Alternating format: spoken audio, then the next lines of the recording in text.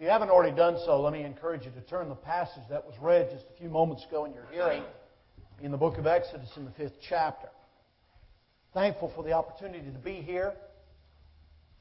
As was mentioned just a moment ago, I've been here multiple times through the years. Since Tony's been here, Tony and I have known each other for 37 or 38 years. It means we met when we were 2, I guess, because I'm only 40. All right, just want to make sure you're awake. I'm just a tad past that. Not much, though. Here's what I want to talk about tonight. An answer to the question that was asked by Pharaoh, who is the Lord that I should obey his voice to let Israel go?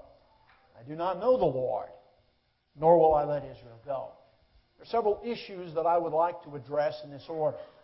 Understanding, 1, God is the Creator. Number 2, God is the Revealer. Number 3, God is the Provider. Number 4, God is a Redeemer.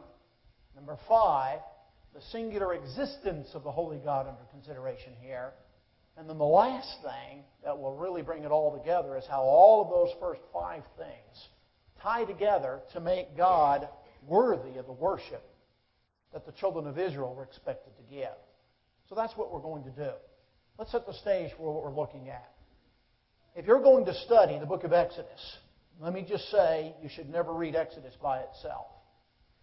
The books of Genesis, Exodus, Leviticus, Numbers, and Deuteronomy are intended to be read as a singular body of literature. You look in the book of Luke in the 24th chapter. Jesus came upon 2 men walking along the road. I often refer to them as the Emmaus walkers. You know the account. They're walking along the road and Jesus joins in on the conversation. They did not recognize Jesus. And he hears them talking. He says, "What is it that you're talking about?" And they said, "Are you a stranger? Do you not know what's going on in the city of Jerusalem just recently?" And Jesus said, "Well, what? What's going on?" And they start talking about the Christ, again, not knowing that they're in the presence of the Christ. They said, "This man, Jesus of Nazareth, a prophet, man mighty in word and deed, crucified at the hands of the Romans, and we've heard that he's alive again. We hope he was going to be the Redeemer of Israel." But they had some misgivings, some misunderstandings properly, I should say, because they didn't understand that Jesus was going to die, be buried, and rise again according to the Scriptures. That's what the nutshell of the gospel is in 1 Corinthians chapter 15. And here's what Jesus did. He spoke to them, and it says, from the law and from the prophets and from the writings, he revealed those teachings collectively from those 3 parts of the Hebrew Scriptures concerning himself.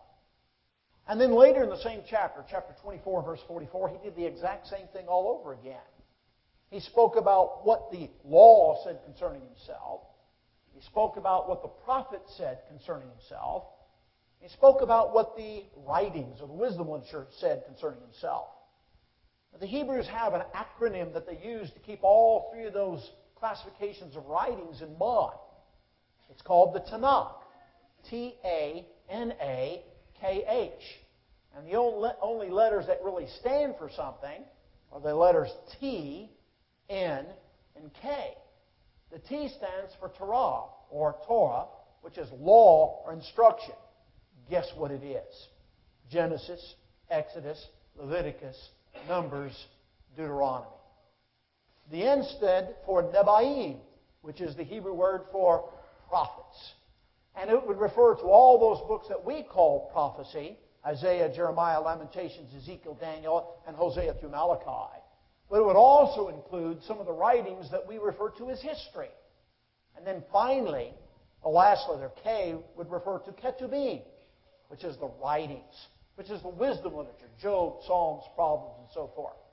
Now, the reason why I bring that out is, in the context of his upbraiding these men and showing them gently about what the Scripture said concerning himself, Jesus referred to the body of Moses' writings as if they were one singular unit. He did it once to the Emmaus road walkers. He did it twice to the apostles, both within the same chapter. Now, what's my point? If Jesus referred to the writings of Moses in such a way that He referred to them as a singular body, a singular entity, then maybe we should do the same thing. Why do I say that? Drop back just a few pages from where you are in your reading and look in the book of Exodus in the very first chapter in the first verse. I'm using the New King James rendering. You may have a slightly different rendering. But in Hebrew, the book of Exodus starts with what's called a vav consecutive. The word consecutive means something in order, something in sequence. And the word vav simply means and. Or, as it's very frequently translated as now. What do you mean, and or now? The intention is exactly where Genesis leaves off, Exodus starts. This is the continuing part of the story. And so Genesis should never be read by itself, nor should Exodus be read by itself. But as Jesus taught the Emmaus Road walkers, and then later the apostles, God wants us to understand the writings of Moses in one fell swoop, Genesis through Deuteronomy. And so in the context of my lesson tonight, I'm going to assume that we have taken the time at some point in the past, and we've read all 5 of those books together to see how they fit together as a unit. They are chapters within a 5-book theme, so to speak. Now, I know that the books are split up into chapters of their own accord, 50 in Genesis and 40 in Exodus and so forth. But that's what we have done. Human beings have divided them into chapters. But what I want us to understand is that the Jews would have understood that as one large book. And that's going to make a lot more sense as we go forward when we talk about what Jesus says concerning, what Moses says concerning God. Now here's what's going on. The children of Israel in captivity. More about that in a moment. God's going to bring them out of captivity. Genesis chapter 2 and verse 24, God remembers the promise that He made to the fathers. Genesis chapter 12, to Abraham, and then to Isaac, and then to Jacob. Becomes a national promise. Jacob became Israel. Israel became a nation. And now Israel's a nation. Only Israel's a nation without a territory. They have a lot of people. They have a standing army, as we see, of 603,550. And perhaps a total population of 2 to 3, maybe 4 million people. But they are slaves in another nation. And God prophesied this. After He made the first promise to Abraham in Genesis chapter 12, a few chapters later, some time had elapsed. And in the context of the first promise, God told Abraham, I'm going to give you land, I'm going to give you blessings, and the one that really latched on with Abraham was, I'm going to give you seed, children. At the time that that promise was made, Abraham was 75 years old. He had no children. And his wife Sarah was barren. And it's not for another 25 years until she actually gives birth. By this time, Abraham's 100 years old. And so sometime it had elapsed since that promise was given. And God talks to Abraham. Abraham talks to God. And he asks this question. I have this man, Eleazar, a servant, a steward in my household. He's from Damascus. Is he the one who's going to inherit all of these things? Is he going to be the seed through which these things are going to come to pass? And God said, no. It's actually going to be your physical offspring, your own progeny. It's going to be your physical child. And he says, I'll prove it to you. And he begins to talk about not only this child, but the nation that's going to develop from this child. He says this nation, ultimately going past the time of Israel, to the point where they're in the land of Egypt, is going to go into a land that's not theirs, Egypt, and I'm going to bring them out with a mighty hand to this place. And so the book of Exodus was prophesied a long time before the book of Exodus actually takes place, roughly 450 to 500 years. And so when we get to the time of what we're reading now in Exodus chapter 5, hundreds of years had elapsed since the promise was initially given to Abraham and since the fulfillment of that promise to Isaac. Multiple generations of Jews had begun to populate the planet. Now they're in slavery, providentially put into the land of Egypt in order for God to show Abraham how this promise was going to be fulfilled. And God remembered the promise, Exodus chapter 2, verse 24, and He's going to deliver them.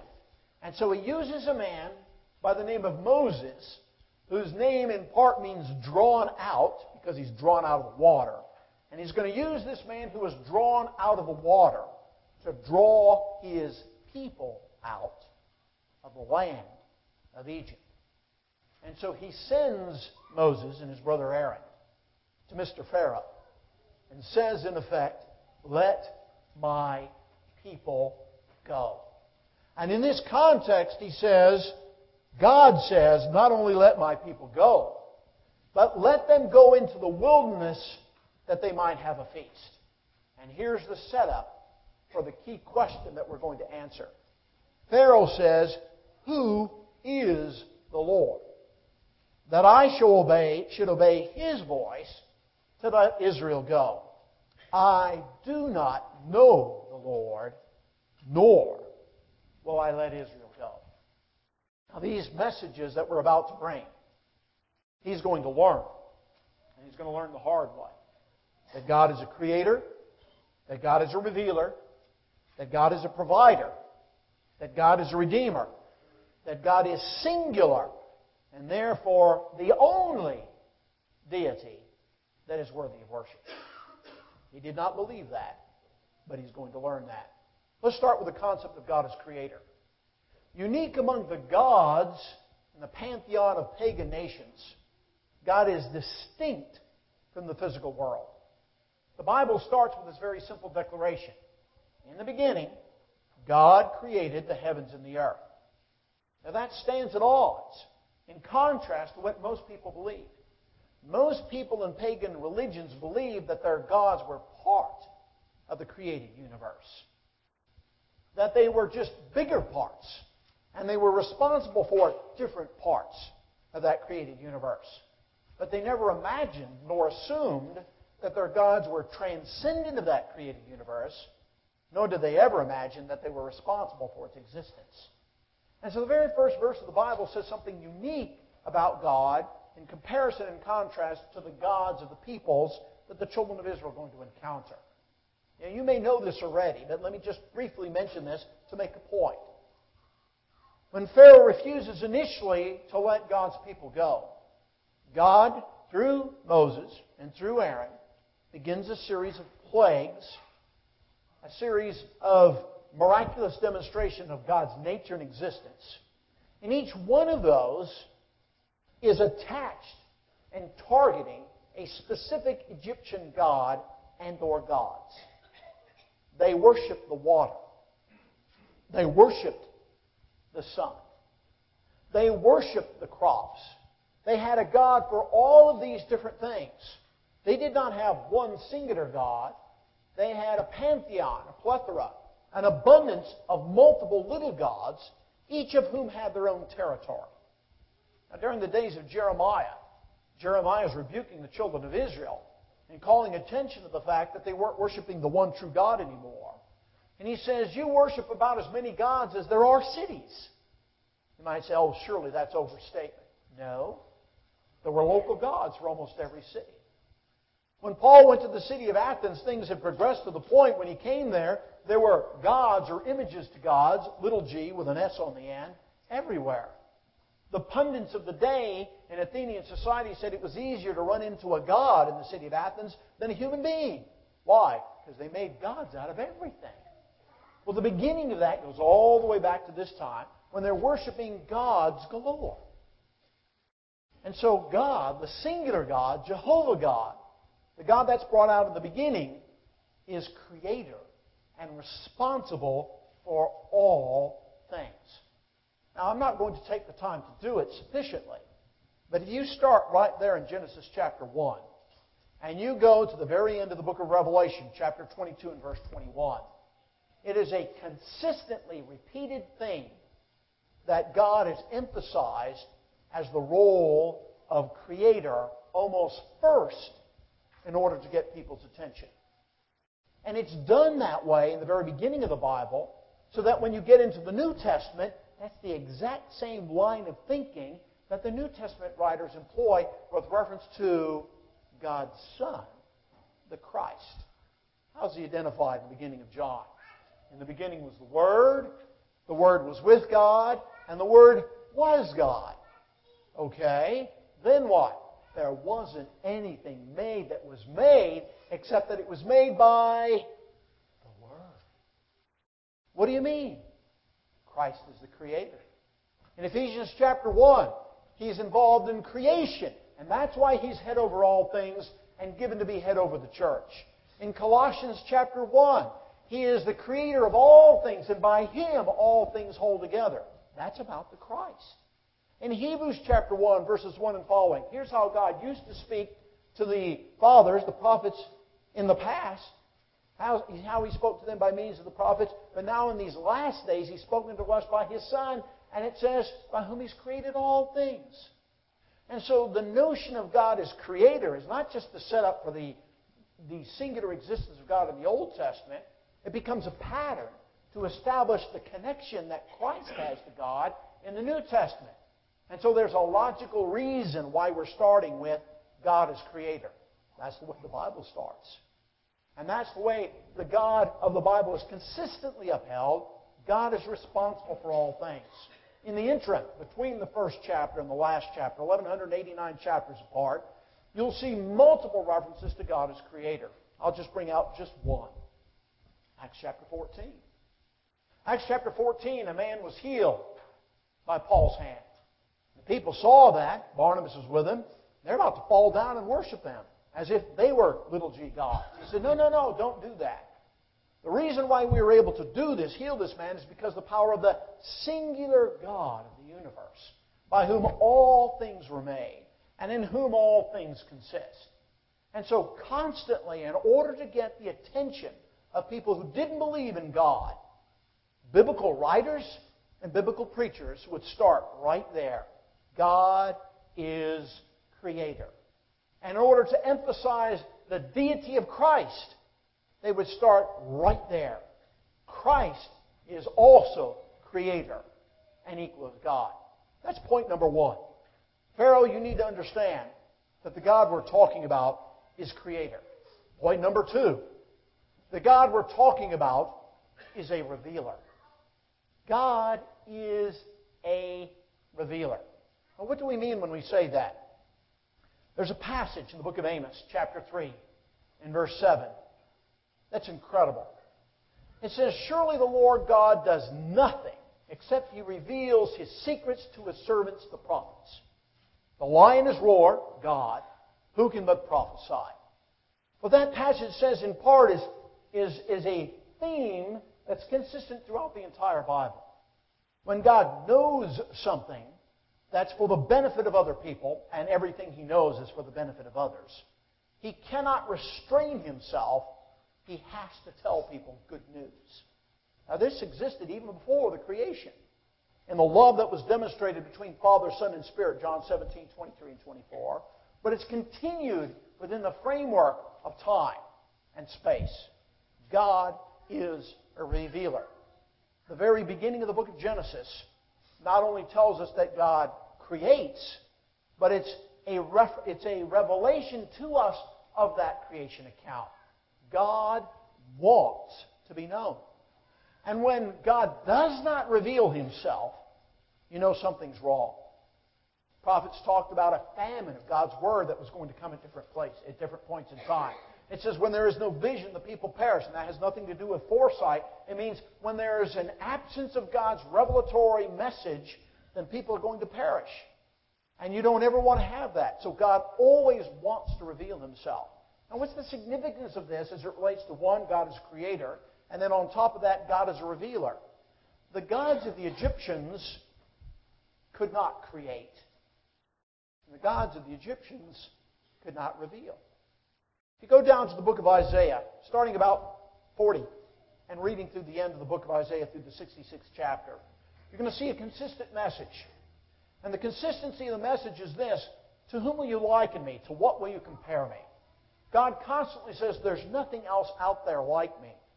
And He says, if you want your gods, little g, plural s, to move, guess who has to move them? You do. If you go and talk to them, they cannot hear you. You know about the famous contest between Elijah and the prophets of Baal? Do you remember how Elijah kind of poked them a little bit? Hey, You're offering these sacrifices to your gods. Maybe they're on lunch break. Maybe they're taking a break. Maybe they've gone away on a trip. Maybe they can't hear you. So they holler and scream that much more. And they got involved in all sorts of fantastic machinations, and they were jumping back and forth, and they were cutting themselves, and their gods never responded. Why? They weren't real. And because they weren't real, they could not hear, they could not see, they could not do. And perhaps one of the most telling condemnations of idol worship, Isaiah says, you cut down a tree, and you take a portion of that tree that you cut down, and you use it to heat your house. And you take a portion of that tree that you cut down, and you use it to cook your dinner. And the rest of the exact same tree, you worship as if it were a god. And the point that's made in that context is, maybe you should have used that part to cook your dinner or heat your house. What's the point? It's futile. It's worthless. You see, God, compared to the gods of Egypt, is unique because God is a creator, because God's a revealer. All the false gods then, and since then, and now, cannot create.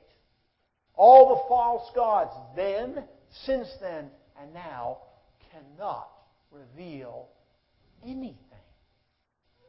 God demonstrates by means of unique hallmarks what He is like. One of them is that He creates, and the other one is that He always tells us what's on His mind for our benefit.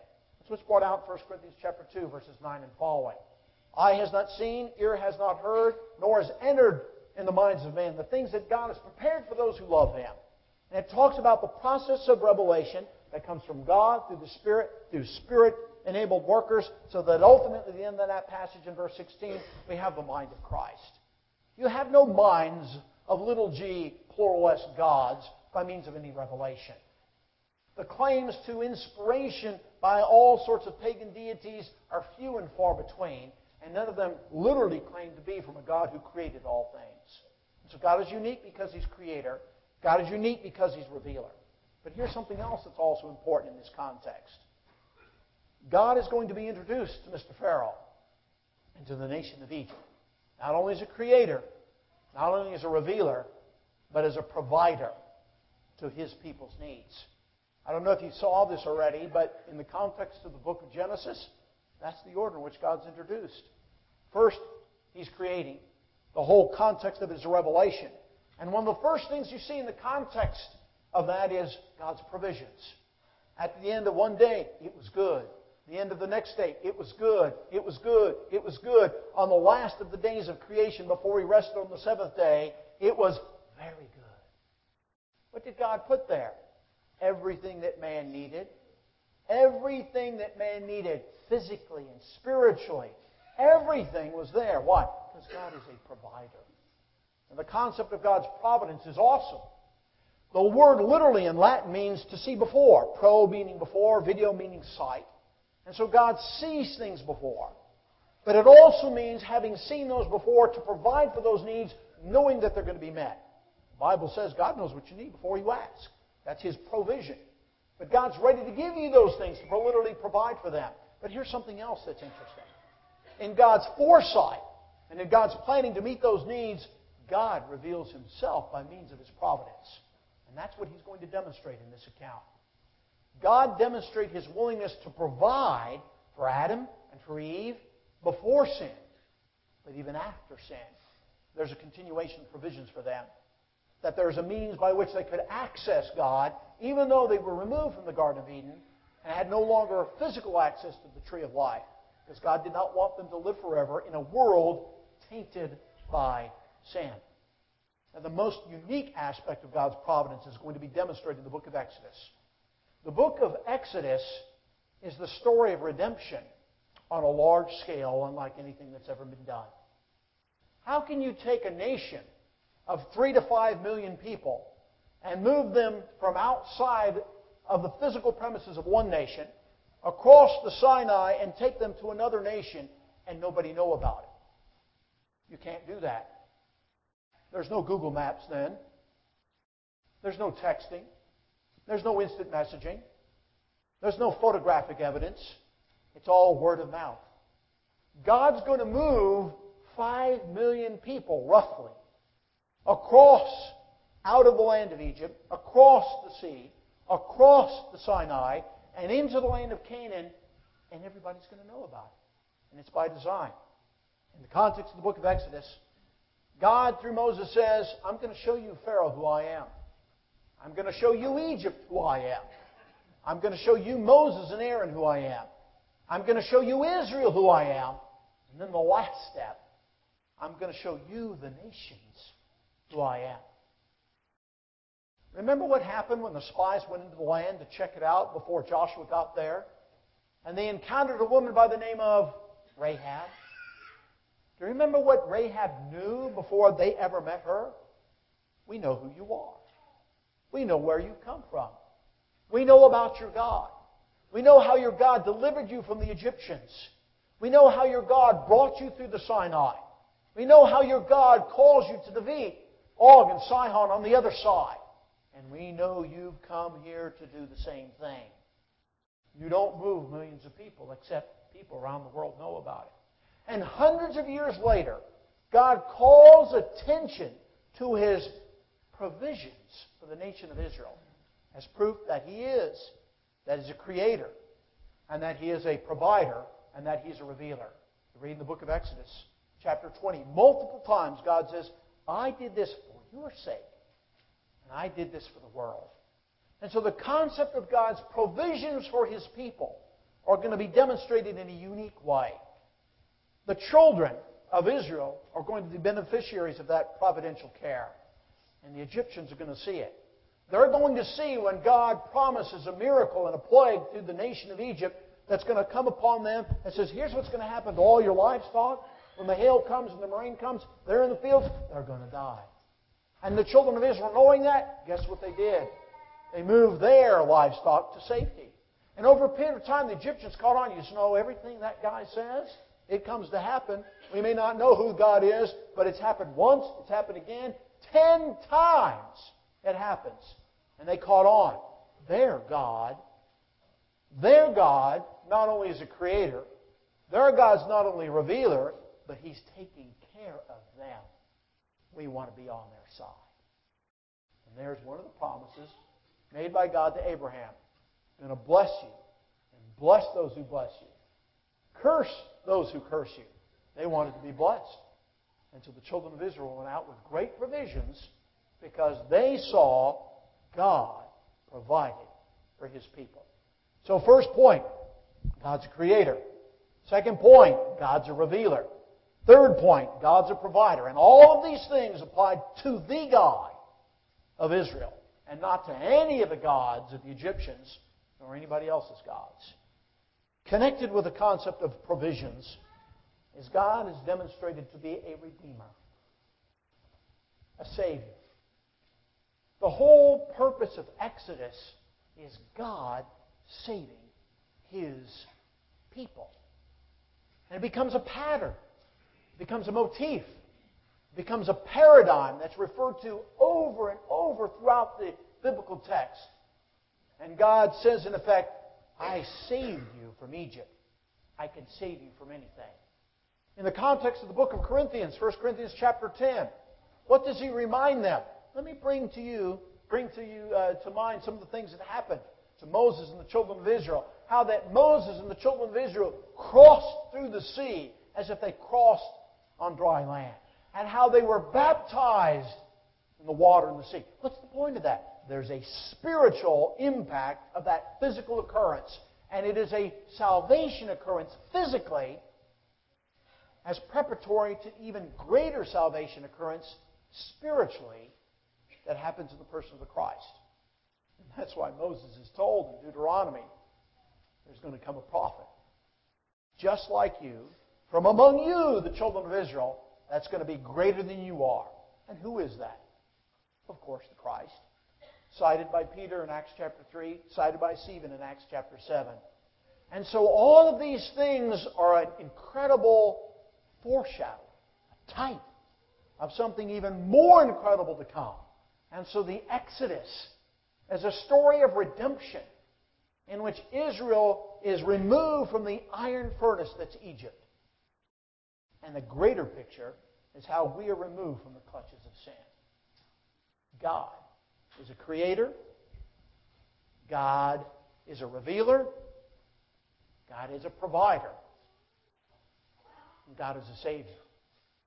Now the fifth point before we get to the real big one that's brought out in this context is that God is singular in His existence. There's only one. There's only one. Now, when Pharaoh responded as he did, he didn't say, I don't know anything about any kind of God anywhere, because he would have been lying. He knew about all kinds of gods. He knew about all the gods of the other nations. He knew about all the gods of the Egyptian nation. Remind you that Moses was raised in Pharaoh's household and learned according to all the ways of the Egyptians. He knew that stuff too. And so when he says what he says concerning the God, he says, I don't respect Him. It's not that he'd never heard of the idea or the concept. The Jews had been living in the land of Egypt for a long time. They lived in the land of Goshen, a distinct place, and the Egyptians knew that their God was different. They always knew that. And so he didn't respect Him. And that's when he needed to develop an understanding of respect. Fast forward. Time of Isaiah. During the time when Hezekiah was king. And Sennacherib, his armies, come against the city of Jerusalem. He sends his counselors, his emissaries, and they're threatening the walls of the city. And Rabshakeh comes and he begins to speak in the language of the people. And they say, don't do that, you're scaring everybody. And he says something very unique. He says, do you think your God's any different than all the other gods of all the nations that we have defeated? He was mocking the concept of Israel's God, saying, it's just another little g, plural s God like all the other gods. There's no difference. God shows a difference during the days of Hezekiah. And God's going to do the exact same thing now. He's going to show that He is different. There is no other God like me. I want you to do me something. Or do me a favor if you would. I want you to show how key this is. Turn with me to the book of Mark. And we're going to come back and wrap up our lesson in just a moment. In the book of Mark in chapter 12, Jesus is going to be asked a question. And this question has been asked multiple times in Matthew, Mark, Luke, and John. But the way that Jesus approaches it here is unlike anything else He does in the rest of the gospel accounts. And the reason why is because it's so incredibly foundational and fundamental. Well, what does He do? What are we talking about? Well, let's just read a little bit. One of the scribes came and having heard them reasoning, and this is just about immediately after the encounter with the Sadducees who challenged the resurrection. Jesus put them in their place by means of reasoning. When Jesus heard this, perceiving He, Christ, had answered them well because they didn't know what to say after that, He taught them that the resurrection was true without literally stating it by means of the logical premises He presented. This man comes and he asks him, what's the first commandment of all? Now, before you read any further, but you can if you want to, let me just tell you. In other occasions, Jesus doesn't do what He's about to do. He would cite the two great commandments. Love of God, love of neighbor. Love the Lord your God with all your heart, soul, strength, and mind. That's Luke's rendering. And love your neighbor as yourself. But before He says those two, Matthew chapter 22, verse 40, He says, on these hang all the law and the prophets. Before He even cites those, He cites something even more fundamental than those two great commandments. How could anything be more fundamental than that? Watch what Jesus says. Which is the first commandment of all? Jesus answered, the first of all the commandments is, hear, O Israel, the Lord our God, the Lord is one. Now I challenge you to read in the listing of the Ten Commandments in Exodus 20 and Deuteronomy chapter 5 and find that listed among those Ten Commandments. It's not there. Well, Jesus just called it a commandment. And He said it's the first of all the commandments. It's more important than all the other commandments. It's first from the standpoint of being foremost. It's more important than all the others. Well, why does Jesus say that? Because it's true. But here's another reason why He says it. Keep your finger there, if you would, for comparative sake, and turn with me to the book of Deuteronomy. Remember, Genesis, Exodus, Leviticus, Numbers, Deuteronomy. They were understood to be a single body of writing by Jesus as He spoke to the Emmaus walkers, as He spoke to the apostles later. And turn with me to the book of Deuteronomy. You're looking at chapter 6. And just start reading a little bit. chapter 6. This is the re-giving of the law before the children of Israel go into the land of Canaan. A new generation, 40 years later. The first generation had died. 603,550 men that I mentioned before, all of them but 2 died.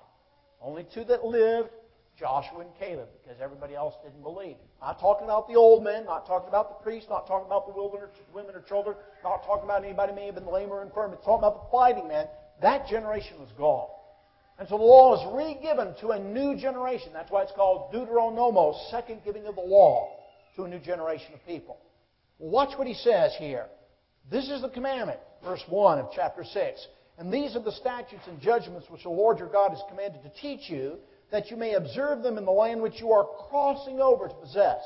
They're just about to go over the Jordan under the leadership of Joshua, Moses' successor.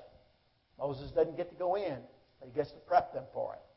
He says, this is why I'm telling you these things. You're about to go into the land. Verse 2, that you may fear the Lord your God to keep all the statutes and commandments which I command you, you and your son and your grandson, and all the days of your life, and that all your days may be prolonged. Now watch what he says, going a little bit further. Verse 3, therefore hear, O Israel, and be careful to observe it, that it may be well with you, and that you may multiply greatly as the Lord God of your fathers has promised you, a land flowing with milk and honey. Here's the verse. Hear, O Israel, the Lord our God, the Lord is one. And then after that he says, you shall love the Lord with your God with all your heart, with all your soul, and with all your might. Notice, before he said that first great commandment, the one that Jesus referred to as the foremost commandment was the one that says, hear, O Israel, the Lord our God, the Lord is one. That doesn't mean He's one among many. It means He's one and only. Doesn't mean you can pick and choose whatever God you want, and He happens to be one of the choices. It means there is no other choice from God's perspective but His, because everything else is pretend and make-believe. Now, Jesus starts with that premise in Mark chapter 12, verses 27 and following, for good reason. God wanted Israel to realize He wasn't just a God like all the gods of the nations. Wasn't a God just like all the gods of the Egyptians. He was the God. And the God demands specificity, as unique and as exclusive and as distinct as He is. And it needs to be reflected in His people. Let me simply say, that has never, ever changed. When we stop being the unique, distinctive, exclusive people that reflects the nature of a unique, distinctive, exclusive God, then we are no longer His. And that can happen. Even the churches that were once strong, you've left your first love. John writes through inspiration, guided by means of the angel and the Spirit, as God reveals these things to the Christ in the inspired letters in Revelation chapter 2, verses 1 and following. I'll come and remove your candlestick. You won't be mine anymore. Why? You're not what you used to be. That can happen. And it happened to Israel as a nation. And so these 5 issues, God is a creator, God is a revealer, God is a provider, God is a redeemer or savior, and the uniqueness of God, one God, all combined together to answer this question. Who is the Lord that I should obey His voice to let Israel go? All of those things combined demonstrate and demand that God is worthy of worship as God dictates that worship to be carried out. And Mr. Pharaoh didn't understand that. Some of the children of Israel may not have understood it. When Moses first went to Pharaoh, they said, hey, you're causing grief for us. Our workload's increased. We're being persecuted more. People are being hurt. Maybe we shouldn't be doing this. God wanted them to understand. Not just Moses. Not just Aaron. Not just Pharaoh. Not just Egypt and the nations. He wanted Israel to understand, this is who I am.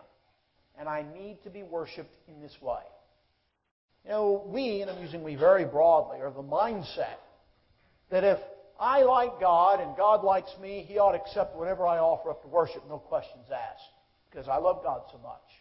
Well, okay. Uzzah wanted to do something that he thought was beneficial to an item that was very, very important in God's scheme of things, and he reached out and touched the ark, and he died. And David saw that and didn't know what to think about it. He stopped, and the ark went to the house of Abinadab for 3 months until they figured out that it wasn't moved after the due order. God doesn't just want to be worshipped. He wants to be worshipped according to the dictates that He set forth. And His commandments are not grievous. Now, these principles that we are talking about in the context of the book of Exodus are everywhere in Scripture. And they apply with equal force to all of us today. Let's just briefly recap some of them that we've already noticed. Christ is also Creator. Christ is also Revealer. Christ is also Provider. Christ is also Savior. Christ is also singular. And Christ also must be worshipped in a context in which He has set forth, just as all those things apply to the Father, they apply with equal force to the Son. I'm going to ask you a question. Are you a unique, distinctive, exclusive Christian? See, I don't like being distinct. It calls attention to myself. Sometimes that's called for. God called attention to Himself. There's a passage, I'm sure you're familiar with it. We'll close with this. In the book of Joshua, chapter 24, verse 15. You know what it is even before I cite it. Joshua says to the children of Israel, "Choose this day whom you will serve. But as for me and my house, we will serve the Lord." You may also know that the immediate response of the children of Israel was, "We will serve the Lord." But I don't know if you've ever noticed that. But immediately after saying that's exactly what they're going to do, Joshua cautions the people. And he says, "Do you know what that means? To choose to serve the Lord?" "Yes, we will serve the Lord." He asks them again, "Do you know what that means?" That means if you choose to serve the Lord, you can no longer serve idols as Abraham's ancestors did on the other side. Joshua chapter 24, verses 1 and following. What he meant was, choosing God meant choosing God and excluding everything else. It's a decision. Now, the etymology of this word that I'm going to share with you has nothing to do with the original etymologically, but the concept is there. When you make an incision, you cut into something. When you make a decision, you cut something off. And when you decide, the thing that you decide is cut off from everything else that you could have chosen. When you decide to marry that woman or that man, you better not have in mind that you can also be married or have some other relationship with another woman or another man. To decide, in this sense, means to choose one and to choose one only. Now, what's interesting is the Hebrew term that's rendered where he says choose is used of God in other places where it talks about God's choices. God says, "I chose to be worshipped in this place, in Jerusalem and in no other." And the word bakar that's rendered there means to choose and to choose exclusively. I want to be a Christian, but you know, it sure is a lot of fun living the life of a non-Christian. What do you choose? Can I have a little bit of both? Can't make up your mind between chocolate and vanilla, can you? Give me a scoop of both. We're not talking about choosing ice cream. We're talking about choosing God and leaving off everything else that's not God. You want to look like God and leave off everything else that doesn't look like God. This is part of the message that Mr. Moses and Mr. Aaron wanted to get across to Mr. Pharaoh and all the nations of the world. God is worthy of worship. God is worthy of worship singularly because of His single existence. Because of who He is as the Creator, as the Revealer, as the Provider, as the Redeemer. And I'm going to prove it to you. And the rest of Exodus does just that. And it's a precursor of the same message told on a grander scale, the means of the Christ who went to the cross, who provides all of these same things in response or in fulfillment of what these anticipate. If you're not a Christian, you need to be this kind of Christian who's that exclusively dedicated. If you are a Christian, you need to make sure that you are faithful in all things. In order to become a Christian, you have to have faith in God, Hebrews 11:6, Christ, John chapter 8, verse 24. In the integrity and the authority of the Scriptures, John 17, verse 17. And then you have to be willing to submit yourself to God, and you submit yourself to God by means of following the words that God gave. It means you have to be obedient. Let me get you to think of something very quickly. Jesus did just that. John 15, verses 8 and 9, He spoke to the disciples. And He says, if you want to remain in my love, you will keep my commandments. Okay, we got that. Then the kicker is what He says immediately after that. Just as I have obeyed the Father's commands and abide in His love. Say that again. You mean there's a connection between the apostles following Jesus' command and abiding in His love, and that somehow relates to Jesus obeying the Father's command and abiding in His love? You mean if Jesus didn't obey the Father's commands, He couldn't be loved in the same way? That's what Jesus was saying. Jesus never says, I've done it all, you don't do anything. That's not anywhere in the Bible. When Jesus says, here's what I've done, you do the same thing. Hebrews chapter 5, verse 8 and 9. So if you're not a child of God, we encourage you to become one by being immersed into Christ for the remission of your sins, understanding all these things about the nature of God that we talked about this evening that also apply to Christ.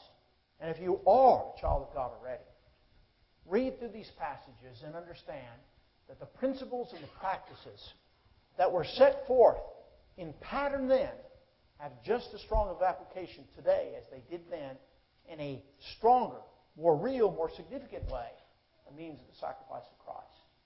Whatever your needs might be, let them be known while we stand and while we sing.